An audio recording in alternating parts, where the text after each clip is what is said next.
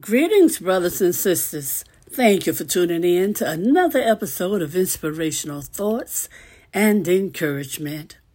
Today's scripture comes from the 23rd Psalm, verse 3, from the New King James Version.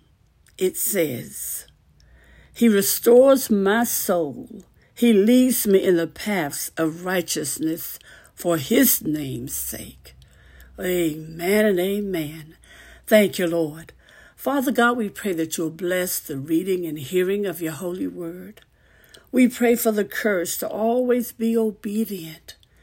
And Lord God, we pray that you'll continually bless us with spiritual insight, wisdom, and understanding as we grow in the knowledge of you, Lord God, as we grow in the knowledge of your love for us, Lord God, and as we grow in the knowledge of your will for us, Lord God.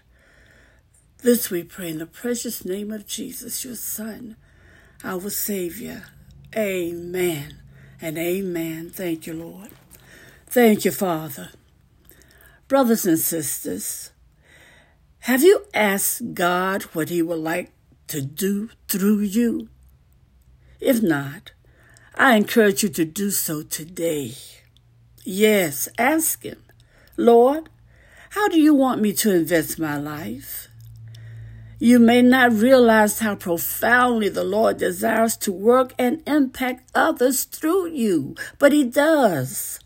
Jesus is looking for willing vessels who will submit themselves to him and allow him to do the rest. Amen. Each person who dedicates his or her life to God is given a valuable role to play in his kingdom.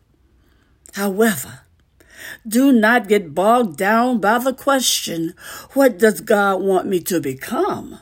No, Submitting to him does not necessarily mean a new assignment or becoming a pastor or a missionary. Although this may eventually be a part of his plan for you, he usually begins right where you are, walking in fellowship with him each day. Yes, he will reveal who he wants you to talk to and also what he wants you to say. Our Savior will place you in the position he wants you to occupy, brothers and sisters. Yes, simply trust him. Trust that when he wants to work through you, he can get you where you need to go and give you all you need to serve him. Amen. Oh, thank you, Lord.